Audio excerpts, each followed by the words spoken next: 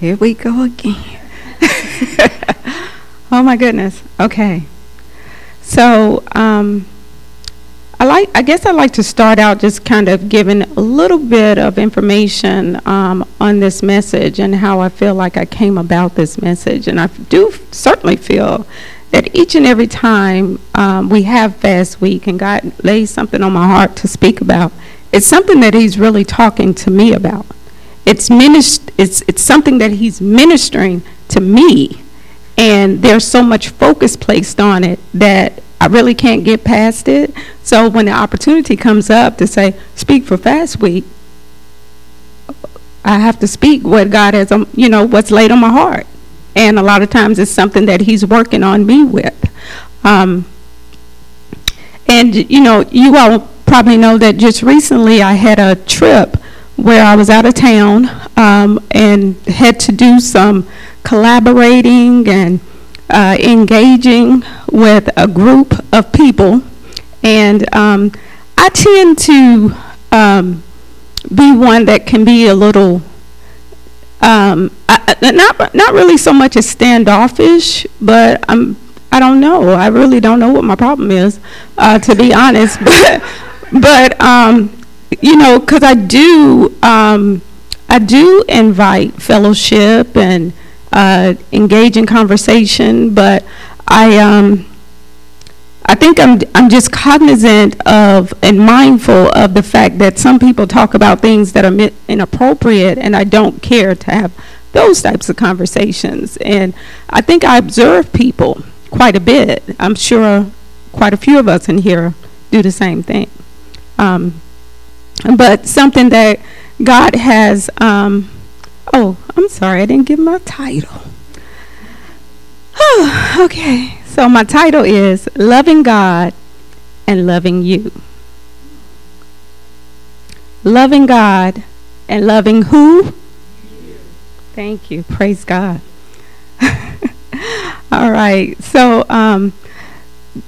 what God has been showing me, and one thing that I've been praying and asking Him for, is to help me love others in the way that He would have me to love. As I read throughout the Bible, you hear it over and over and over, even in the Ten Commandments. When you really look at the Ten Commandments, it talks about love your neighbor. We are to love God first and love our neighbor. For the most part, that's what it's saying throughout the entire Bible. And it's like, oh my God. I'm like, well, God, how do I do that? How do I love you in the way, or love you in the way that you would have me love you, and love others in the way that you would have me love them? Something He showed me a while back was that I had to learn to walk in truth. Not only being able to receive truth from Him, because I want Him to give me truth, helping guide my steps, give me direction, lead me on that path.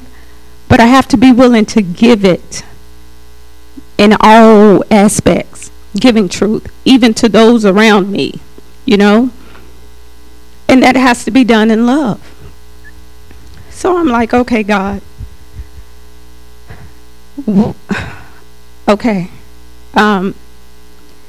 That can be hard, and I feel like a lot of times that's actually like my thin line. Because not that I'm a liar, I'm not a liar, but there are times, and I'll just give one example. So we were in here one night, I think a couple of weeks ago, and God, like I said, God is speaking to me and saying things. And so Pastor Keith starts talking, and he's saying some things and starts talking about clicks or whatever, and I'm just like, oh, okay, that's lining up with what I'm getting. I'm hearing that too. So God is speaking, and then a question is asked, and I'm like, oh Lord. So Holy Spirit, like, put your hand up. I'll put my hand up. And anyway, later I'm like, God, people are gonna hate me. They're gonna hate me. I walk around, if I got to be the one telling the truth, and why does it have to be me? And it's because you listen. And I'm like, okay. And I prayed and I asked God to give me truth.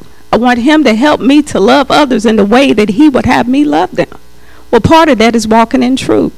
So I said, okay. It's difficult. It's not easy. I can do it. I know I can because it's for God. And I know that he's going to help me and he's going to guide me through it. So I can do it. But I said, but God, people aren't going to like me. Y'all know God doesn't care that people aren't going to like me, that I can't put anyone before him. And when I go out my way trying to make people like me, he's not pleased with that.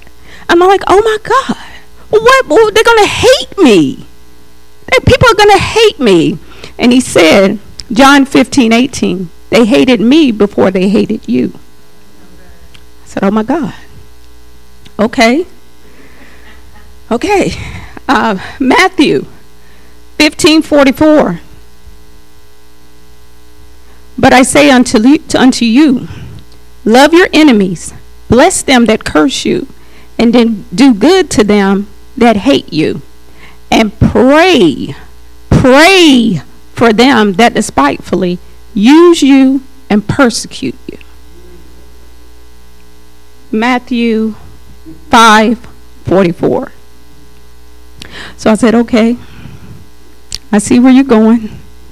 Okay, it's not going to be easy. But I know you can get me through this, and I know that you have plans for me. And you know the thoughts that you think towards me, thoughts of peace and not of evil, to bring me to that expected end. So I'm like, okay, I know I have to do this your way, and I'm fine with that. So, John chapter 2, verse 16. God so loved the world that he gave his only begotten Son, that whosoever believeth in him should not perish, but have everlasting life. So life as we know it today, we all want it to be a life of peace, prosperity, love, goodness, the good things that life has to offer. A rich and fulfilling life is what we all want. And Jesus tells us how we can have all of that. And he says in John 13:34, a new commandment I give unto you, that ye love one another as I have loved you, that ye also love one another. A lot of times that's repeated over and over and over, and I'm just like, oh my God, okay. So John 14:15, if ye love me, keep my commandments. He says that a lot as well. Keep my commandments. Jesus gave his life for me. So I know that he's my friend. If I don't have any other friend ever, I know that Jesus Christ is my friend, because he did just that. He gave his life for me. So I live my life with the mindset of, I'm not concerned about having friends, because I know Jesus is my friend. And I don't think there's any other person here on this earth, include my husband, I don't think so, but that would give their life for me.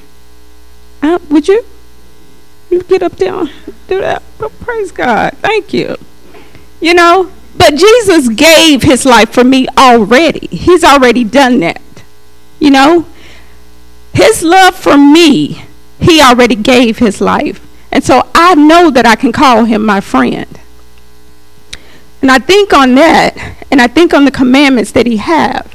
And I'm like, okay, you did the ultimate for me. The least I can do is love others. But it's huge. That is huge. But he tells us exactly what we have to do. Pray for one another. Pray for those that despitefully use you. And when you actually follow that guideline and go by what he's saying here, it's a lot easier than we think. And walk in forgiveness. Walk in forgiveness, having that forgiveness in our heart, not holding on to those things that create that bitterness and anger. John 14:21, he that hath my commandments and keepeth them, he it is that loveth me, and he that loveth me shall be loved of my Father, and I will love him and will manifest myself to him. How do we love one another?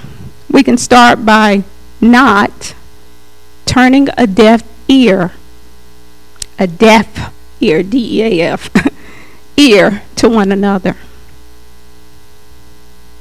Seeing that someone has something that they're dealing with, a lot of times you can see it on a person just in their body language. You know, just their approach. Maybe they're not acting like themselves as like they normally would. And we can pray for them. We have to start praying for one another. Not talking about each other, not asking about one another, going to somebody else, ask, did you see such and such, how they look? They don't look the same. No, you pray for that person. You don't have to ask anybody anything. You ask anybody, it should be God. Ask God. He'll tell you. Not provoking one another. Not provoking one another. If we're loving one another, we're not provoking one another. We're not stirring up strife and discord, coming in, talking about somebody, what somebody said, you know. God doesn't want us doing that here anymore. I don't know. Like I said, God, you give it to me. It's like, God, they're going to hate me. Okay. He said it. He doesn't want us doing it here anymore. And he does not want us envying one another. Looking at each other, looking what we got, you know, feeling some kind of way about what somebody. We have really got to work hard and get to a place in life where nothing else matters but God. Nothing else matters but what he think, what he say, what he's going to do, and what he needs you to do.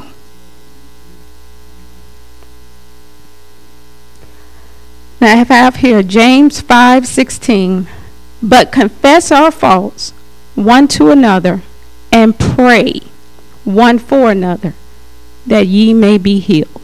The effectual, fervent prayer of a righteous man availeth much. So we have to start praying for one another. And I just think it's awesome what God is doing in this house. And, you know, just today, the prayers that went up and how we cried out for the body of Christ. We cry out for the body of Christ on the AIRS conference line when we do the prayer, the intercessory prayer. And we know for a fact that God is moving in this house. And he wants all of us in line. He wants to do a marvelous work right here in this house. But we have some cleanup. He got to get us in order. He got to get us in line with where he is. And like I said, he talking to me too. He ain't not talking to me. He's talking to me too. But I know I'm not alone. You know, I know I'm not alone. So that's all I have.